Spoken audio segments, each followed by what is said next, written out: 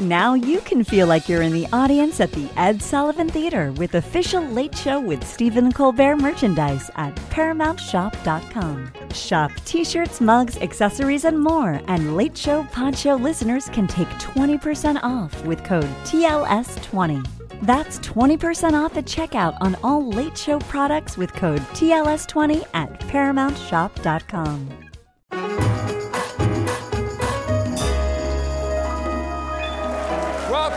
Welcome one and all. Please have a seat, everybody. Welcome to The Late Show. I'm your host, Stephen Colbert. The big story. For those of you paying attention to the world outside, the big story continues to be geopolitical intrigue. Russia has massed 150,000 troops on the Ukrainian border, but Putin says they're not invading. It's a real case of will they or they definitely will.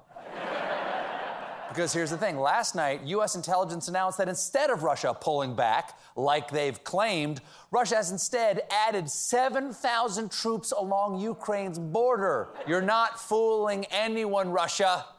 This reminds me of that scene in The Lord of the Rings.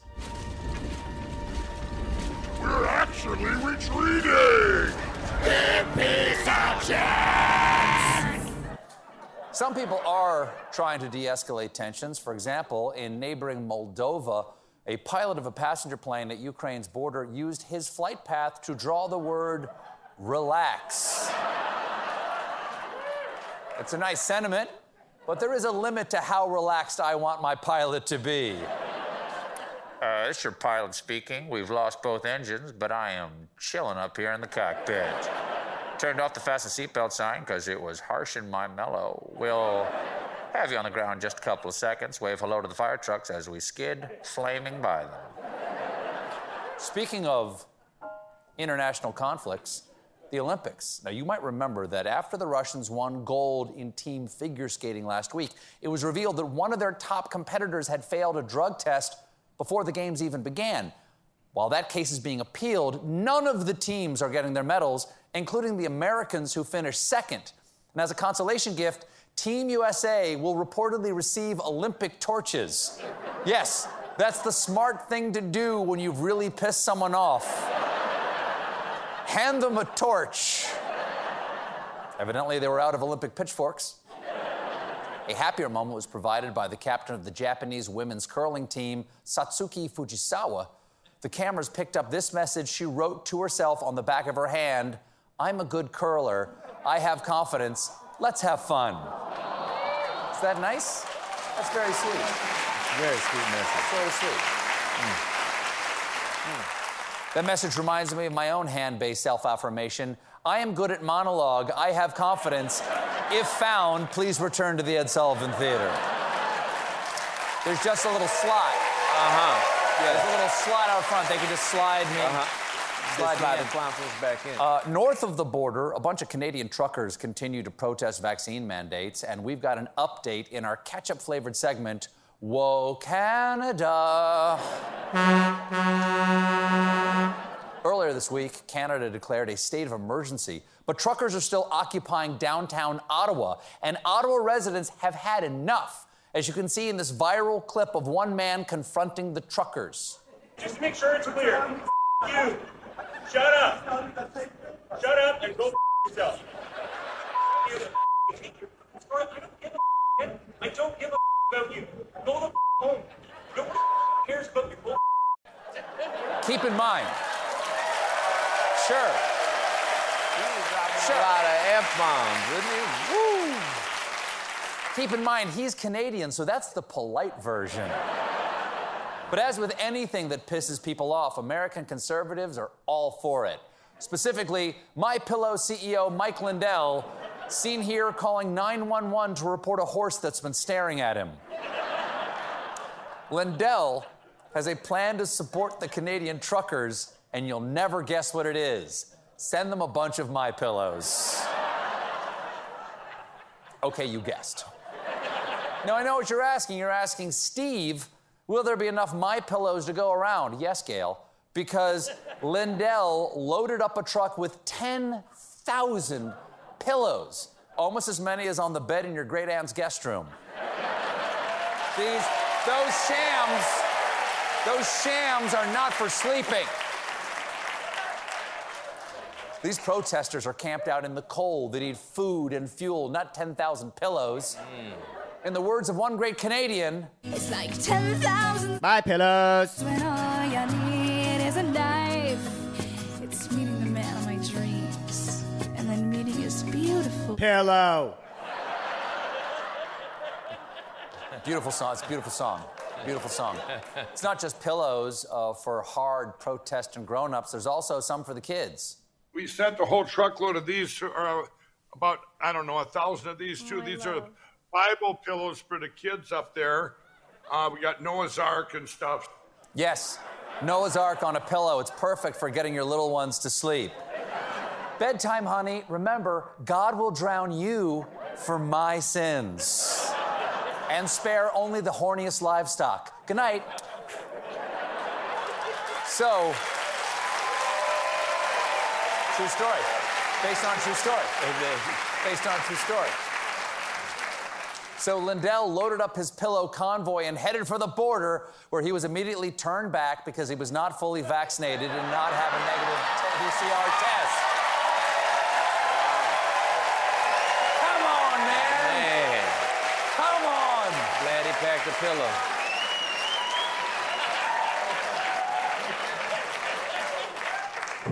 He couldn't support the vax mandate protesters because he wasn't fully vaxxed. How can you describe that? Isn't it ironic? Don't you think? Thank you, Dr. Morissette. But Lindell's got a backup plan to smuggle in much-needed pillows. He's going to drop them from the sky via helicopter. Okay, so the Canadian border guards are stopping him from driving into the country, so he's playing it safe by using a helicopter to violate their airspace. Good thing he's got those 10,000 pillows. They can cushion the fall when the Canadian Air Force shoots his ass down. Speaking of, they have an Air Force, right? They just strap a pistol to a goose. Speaking of crashes, there's news from the high-flying, low-transparency world of digital investments. And I'll tell you all about it in my new segment, Tales from the Crypto. Ask me to explain blockchain. I can't. First up in the Crypto Crypt, JP Morgan Chase just opened a lounge in the metaverse. Awesome! Because when I heard that there was a virtual world where you can be anything and do anything, my first thought was, boy, I hope I can still go to the bank. Do the DMV next. The virtual lounge is called Onyx, and it's in the virtual version of Tokyo's Harajuku shopping district called Metajuku. Oh, so they just put meta in front of everything to make new words. Let me try. That meta sucks. What's it like? What's it like inside the virtual space? Well, a tiger wanders the first floor, and a picture of the bank's boss, Jamie Dimon, hangs on the wall. Whoa, that went from cool to lame awful fast. It's like saying, happy birthday, I got you a car ride with Jamie Dimon. But there's more, because after you enter the lounge, a winding staircase leads to the second floor where a person's avatar can watch experts talk about the crypto market. And hopefully another winding staircase that leads to the top floor of the building so your avatar can leap to its death. It's not real. It's an avatar. Okay, I see. Just an avatar, Chris.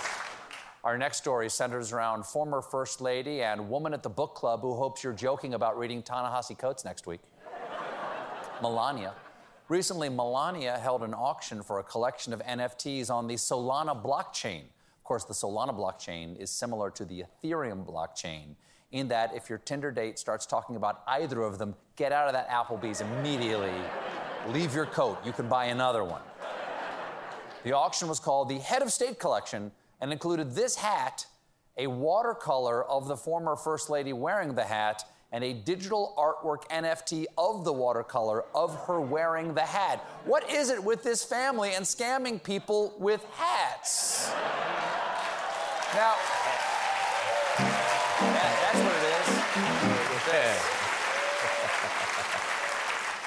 Now, the minimum bid was supposed to be about $250,000, paid only in the cryptocurrency of the Solana blockchain. Only problem, between the time the auction was announced and the time that the auction started, that type of crypto plummeted from $170 per token to $95 per token. That's going to be confusing for the auctioneer. I got a bid for $500, $250. Now it's back up to $375. Can I get a bid in real money? And we got real money. Sold to the man with 75 cents in nickels.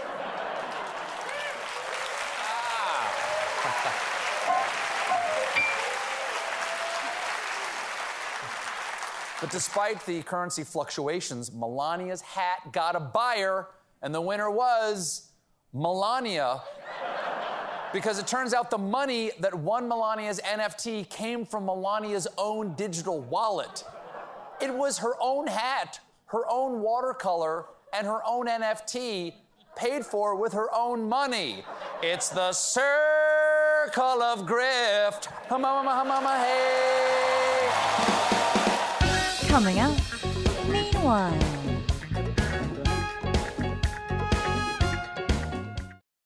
Jon Stewart is back in the host chair at The Daily Show, which means he's also back in our ears on The Daily Show Ears Edition podcast. The Daily Show podcast has everything you need to stay on top of today's news and pop culture. You get hilarious, satirical takes on entertainment, politics, sports, and more from Jon and the team of correspondents and contributors. The podcast also has content you can't get anywhere else, like extended interviews and a roundup of the weekly headlines.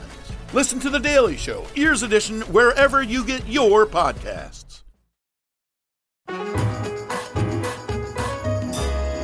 John, I got right here. I'm talking tonight. We have two lovely guests this evening from Face the Nation, the host of Face the Nation with Margaret Brennan. Margaret Brennan is going to be out here in just a moment. in the house. Yeah, Margaret. The lovely and talented Adam Scott is going to be out here. He's on the new... Severance on Apple TV. John, what a beautiful day today. Did you get outside at all? Yes, I did. Very strange New York day. It was like 15 on Monday, and what was it, 65 or something in the city today? Yeah, it felt good. Good day to play pickup ball. Did you play any ball? No, I didn't. You did not, but it would. So you let this one go. This one got away from you. Yeah, this day got away from me. Do you know what I hear? That it's so warm in Vancouver right now, you could grow a palm tree up there. Oh, yeah. That's what I hear. I heard that. Somebody Folks, said I spent a lot of time right over there, combing through the day's news and carefully selecting the most pristine opalescent glass stories, ornately fusing the pieces using the most topical copper wire and lead casing before coloring them with the most pigment-rich jokes available to construct for you and you alone the elegant stained glass Tiffany dome that is my nightly monologue. But sometimes, folks, I jolt awake behind the wheel of a 79 Buick Regal lowrider while doing donuts on the parking lot of a boarded-up Joann Fabrics when I clip a barrel fire and I'm thrown from the car into the dumpsters. There I rummage through the bits of broken Fanta bottles and glue them together with still warm chewing gum and stain them with whatever remnants I can scrape from old ketchup and Fun Dip packets. Then I douse my pants in kerosene and let her blaze to project the demented nightmare kaleidoscope of news that is my segment.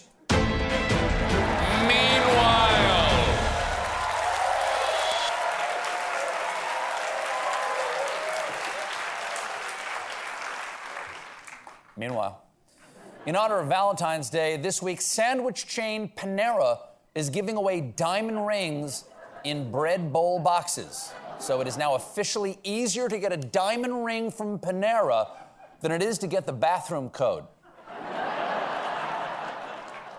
Meanwhile, actor and personal friend of mine, Patrick Wilson, hi Patrick, surprised many people recently when he told an interviewer, "I've eaten dog poop." And if you think that's weird, the question was, how are you? Patrick, again, personal friend, hi, made the surprising confession when an interviewer, for some reason, asked him, what's the worst thing you've put in your mouth? And Wilson replied, I'm sure in my quest to pick up dog crap that I have licked the bag to open the bag, then it's on my hand, and I have dog in there too. Okay, I've been a dog owner for many years, and I have a lot of questions. First of all, quest to pick up dog crap? Are you then throwing yours into Mount Doom? Second, that's the worst thing you've ever put in your mouth? So you've never been to White Castle? We'll talk about this later, Patrick. Meanwhile, a Brooklyn bone collector has over 200 skeletons, spines, and skulls in his home. That is insane. There are apartments in Brooklyn big enough for 200 skeletons? That's not... You can open the front door from the toilet. According to the Bone Man, his work is entirely above board, telling reporters, "I only work with medical bones," which is what doctors and osteologists use for studying. Most of the bones I acquire are passed down from doctors or medical professionals. Most of the bones? That's not comforting. Oh, you know, most are from doctors. The others are from reporters who ask too many questions about where all my bones come from. Want some tea in my soundproof closet? Meanwhile, the Idaho Potato Commission has launched a limited edition French fry scented perfume. Perfect for anyone who's thought, I wish more people thought I worked at a Wendy's. Coming up, Margaret Brennan. Enjoying this episode of The Late Show Pod Show? Then head to cohst.app/Late Show or visit the link in the description to fill out our quick 2-minute survey, all about getting to know you.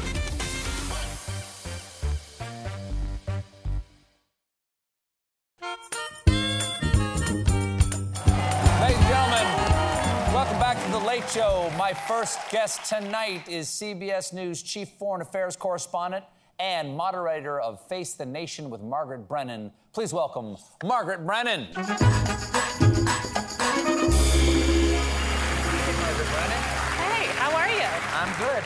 Besides being the host of Face the Nation with Margaret Brennan, you are also CBS News Chief Foreign Affairs Correspondent. Okay, and we've got some foreign affairs going on right now over in Ukraine. We do indeed. Does anyone have any idea what's going on? Because we were promised that there would be an invasion on February 16th. That was yesterday, and it didn't happen. Now Biden's saying any day now. What's going on? Do you have any sense from your guests what's going on? Well, I can tell you on the timeline, all the best intelligence services in the world are trying to nail this down and get inside Vladimir Putin's head. What they know and what Western intelligence services knew was that they were told to go by the 16th to be ready for an invasion. That's what the military was told. Right. But now, according to my sources, within the next 4 to 5 days is when they may start the second half of what appears to be a military attack that may already be underway. Right? Well, what do you mean might already be underway? Wouldn't we know if it was already underway because we would see the attack? If you think of this in terms of 1941 tanks rolling across the border, that is unmistakable, absolutely yes. But in terms of what the Biden administration is describing is sort of this phase one of cyber attacks, of disinformation, of staging an incident in the eastern part of the country. And today you heard that from Secretary Blinken at the United Nations lay out what they are looking for in terms of a predicate for an invasion. It could be a chemical weapons attack. It could be a false terrorist attack, as in an actual attack, but staged by the Russians against their own people. Something that would allow for Vladimir Putin to say, I have no choice. I have to act. And by his own people, do they mean people inside of Russia? Yes. Or ethnically Russian people, Russian speakers in Donbass and eastern Ukraine? Both scenarios were laid out by the Secretary of State today. And so in the Donbass area, which is the southeastern part of Ukraine, there's been fighting there for the past 8 years. Because remember, Vladimir Putin back in 2014 did go in and seize territory. He has already done this. He has taken Crimea. He has had these areas in the southeast, in the Donbass, where and this is not a Cold War, like 14,000 people or something have died in this fight so far. Actual fighting, absolutely. And in these breakaway republics, that is where the world is focused right now. Because you did have some shelling today, kindergarten, you probably also the images of that. A drumbeat is building, something that would allow for the justification by Vladimir Putin to do something. And there's a sliver of a chance of diplomacy and the world is grabbing at it, trying to talk him out of it. Putin and I think maybe Lavrov, his foreign minister, have said, no, we're pulling out. Or like they've allowed cameras in while Lavrov is reporting to Putin about like, oh, these troops are going back to their barracks or whatever. Right. This implication that they're pulling back from the front. But we have satellite imagery of them actually going. Bridges being built across rivers that tanks can go across. For whom is this information? Is it for their own domestic consumption? Because they have to know that we have satellites. They invented them. Satellites, intercepts. I mean, more than 60% of the Russian army is on high alert, poised at Ukraine's border. They have moved in field hospitals and blood supplies. So those are the kind of indicators that say maybe this isn't just an exercise. And by the way, Sunday, the 20th, is the date that those exercises are scheduled to end. So that's a hard date on the calendar to sort of test the premise of whether Vladimir Putin's claim that this is all just an exercise is for real. But it definitely, for all the people I talk to in the intelligence world, say this is only building, this is only escalating. And the fear here, and the reason that this is such a focal point is that it's not just a story about Ukraine, although obviously any loss of life there, I mean, the estimates are you could have up to 100,000 dead and casualties.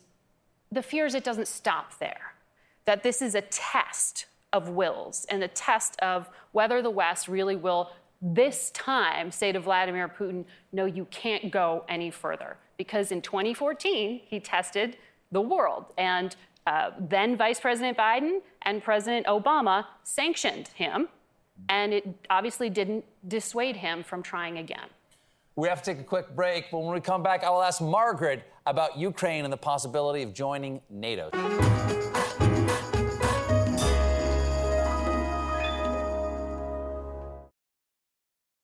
Hey everyone, it's David Duchovny. Do you ever feel like a failure? Trust me, I get it. Hell, I've spent my whole life almost feeling like a failure. It's appropriate, though, because on Fail Better, my new podcast with Lemonada Media, exploring the world of failure, how it holds us back, propels us forward, and ultimately shapes our lives, is the whole point. Each week, I'll chat with artists, athletes, actors, and experts about how our perceived failures have actually been our biggest catalysts for growth, revelation, and even healing. Through these conversations, I hope we can learn how to embrace the opportunity of failure and fail better together. Fail Better is out on May 7th, wherever you get your podcasts.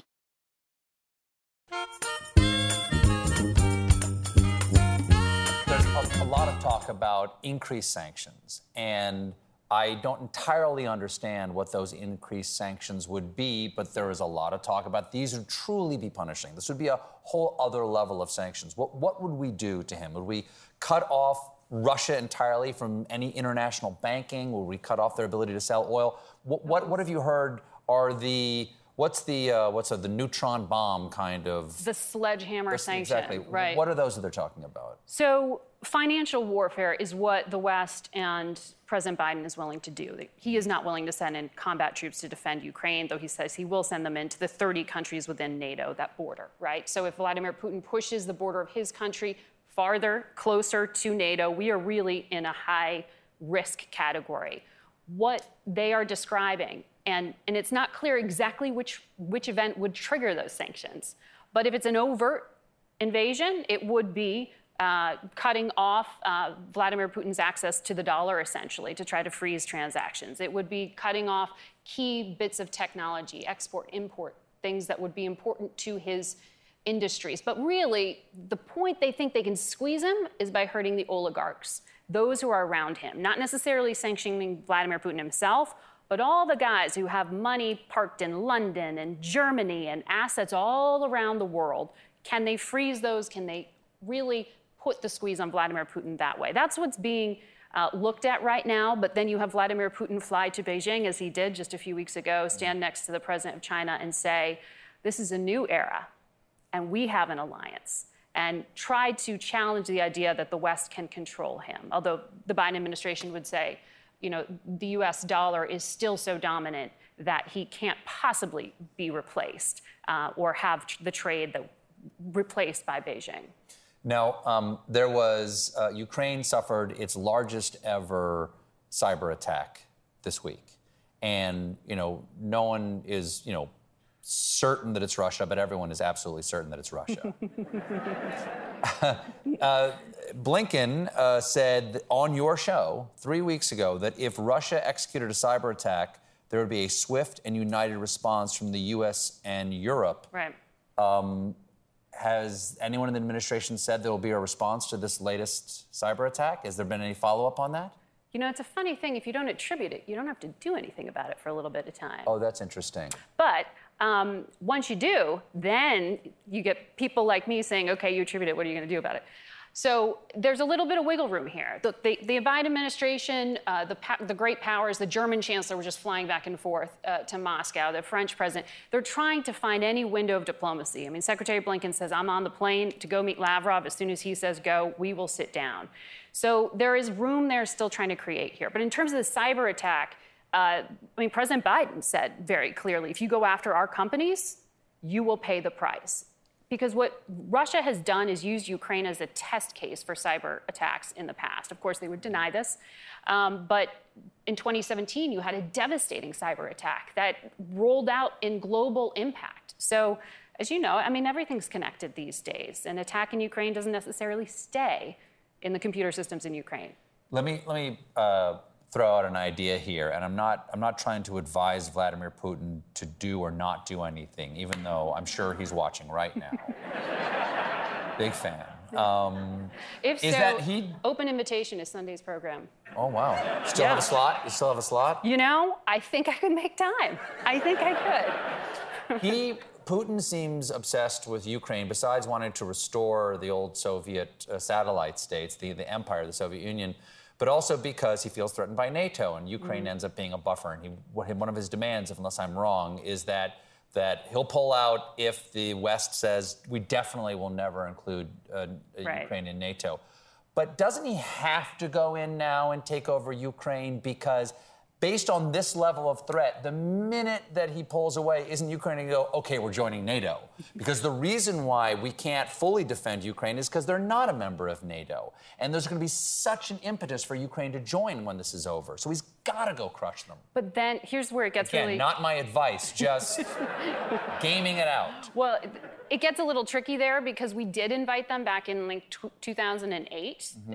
And Ukraine isn't there yet. President Biden said they're not going to join anytime soon because they can't meet the standard at which they could be NATO members. But the United States is not willing to pull back that invitation. It's just kind of this they're hanging out there, hoping to make it in. They're a partner. They're not fully a member. So, long story short, this is one of the reasons why the West says what Vladimir Putin is demanding is really just this maximalist position that they can't respond to. But also, do you believe that's really what it's about? Now, before you go, your new show got a new title in September. It went from Face the Nation to Face the Nation with Margaret Brennan. Are you drunk with the power of the word with? Now, is it? Can you tell me? Is that how it works? You're with. Oh, I've seen The Late Show with Stephen Colbert. Yeah. Though I just call it, as you can see from the sign, I just call it The Late Show with. I heard you call it Nation Face. I do. I call your show. Matter of fact, I call you the Nation Face. That's not. I like the Nation Face. Our nation could have a worse face. We can talk to CBS about the branding, but Sure. You mean Paramount? That's right. Yes. Yes. Are you excited that we all work for Paramount now? Yes. Me too. Mark, good to see you. Up next, Adam Scott. Calling all benders and non-benders alike. Jump into the epic world of Avatar with your favorite podcast, Avatar: Braving the Elements. Hosted by me, Janet Varney, the voice of Korra on The Legend of Korra. And me, Dante Bosco, the voice of Zuko on The Last Airbender and General Iroh on The Legend of Korra. Each week we'll recap and discuss another episode of The Last Airbender. I don't know if we've ever talked about it, but Amazing guests stop by, from creators to cast to superfans to chat all things Avatarverse. Are we saying that this is possible in the Avatar universe? Varney, we gotta spread the word. Now fans can also check out our weekly video pods too by subscribing to the official Avatar YouTube channel. That's a lot of fire, isn't it? That's right, we're on video this season, everybody! So, whether you're a super fan with encyclopedic knowledge or you're brand new to this incredible world, it's Fire Nation time. Book of Fire. Let's go! Listen to Avatar Braving the Elements wherever you get your podcasts.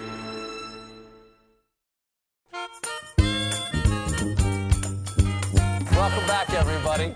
My next guest is an actor you know from Parks and Recreation, Step Brothers, and Party Down. He now stars in the Apple TV Plus show Severance. Okay, my name's Mark. And, so a few years back, I woke up on this table in this room, and a disembodied voice asked me 19 times who I was. And when I realized I couldn't answer, I told that voice that I would find him and kill him. I don't know why I said that. I was scared too. Did you kill the voice? No. Please welcome back to The Late Show, Adam Scott. This feels like a massive amount of people. Isn't it nice? Oh, it's very nice. This is lovely. Yes, it is. This is lovely. This is actually a lovely amount. This is 420 people. 420 420. people. Perfect number. Yeah. You arranged that, right? I did. Yeah. Hey, so the star of the new show Severance on Apple TV Plus. Explain to the people what Severance is, because I love this concept and I wouldn't mind having it. Yeah, I think we all would. The show is about a world in which you can get a procedure done where you get a chip implanted in your brain where, by which you go to work, you have no idea who you are in the outside world, right? And then when you go home, you have no idea what your job is. So you have these two separate existences, and neither the twain shall meet. So that's kind of great, because it solves the work-life balance problem by 100%. By only having one of the lives at a time. That's right. So, I mean, there's something appealing about that. How are you? Because I'm terrible at the work-life balance. Yeah. I'm curious how you are at it. On a scale of 1 to 10, where do you rate your ability to deal with the work-life balance? 1 to 10. 1 to 10, yeah. I don't know. 1.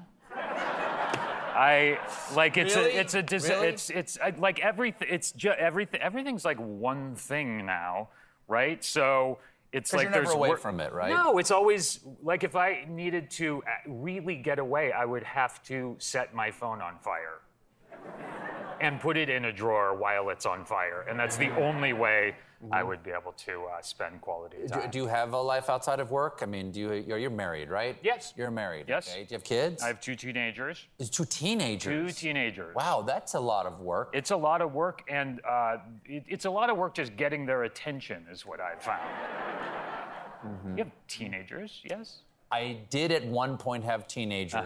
I no longer have teenagers. Okay. Such is the wheel of time. That's how it works. That's what I've heard. I wish I still had teenagers, and now I'm an empty nester. Oh, Just you hold on, buddy. How old are yours? 15 and 13. I know. Before it's coming. You know it, 16 and 14. And then Wait, the rest is just math. That happens? It does. It's just math. What do you do? Okay, let's say you're never really balancing well, but on the end of a busy day, what do you do to unwind? Well, okay, this is not interesting.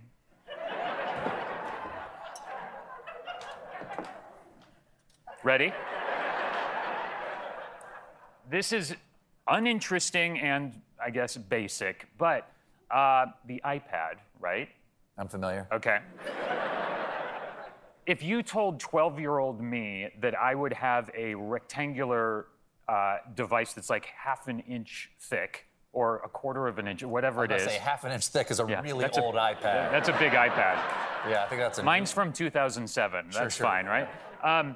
Where you have access to the world's film and television libraries at just a few touches, right? That's how it works.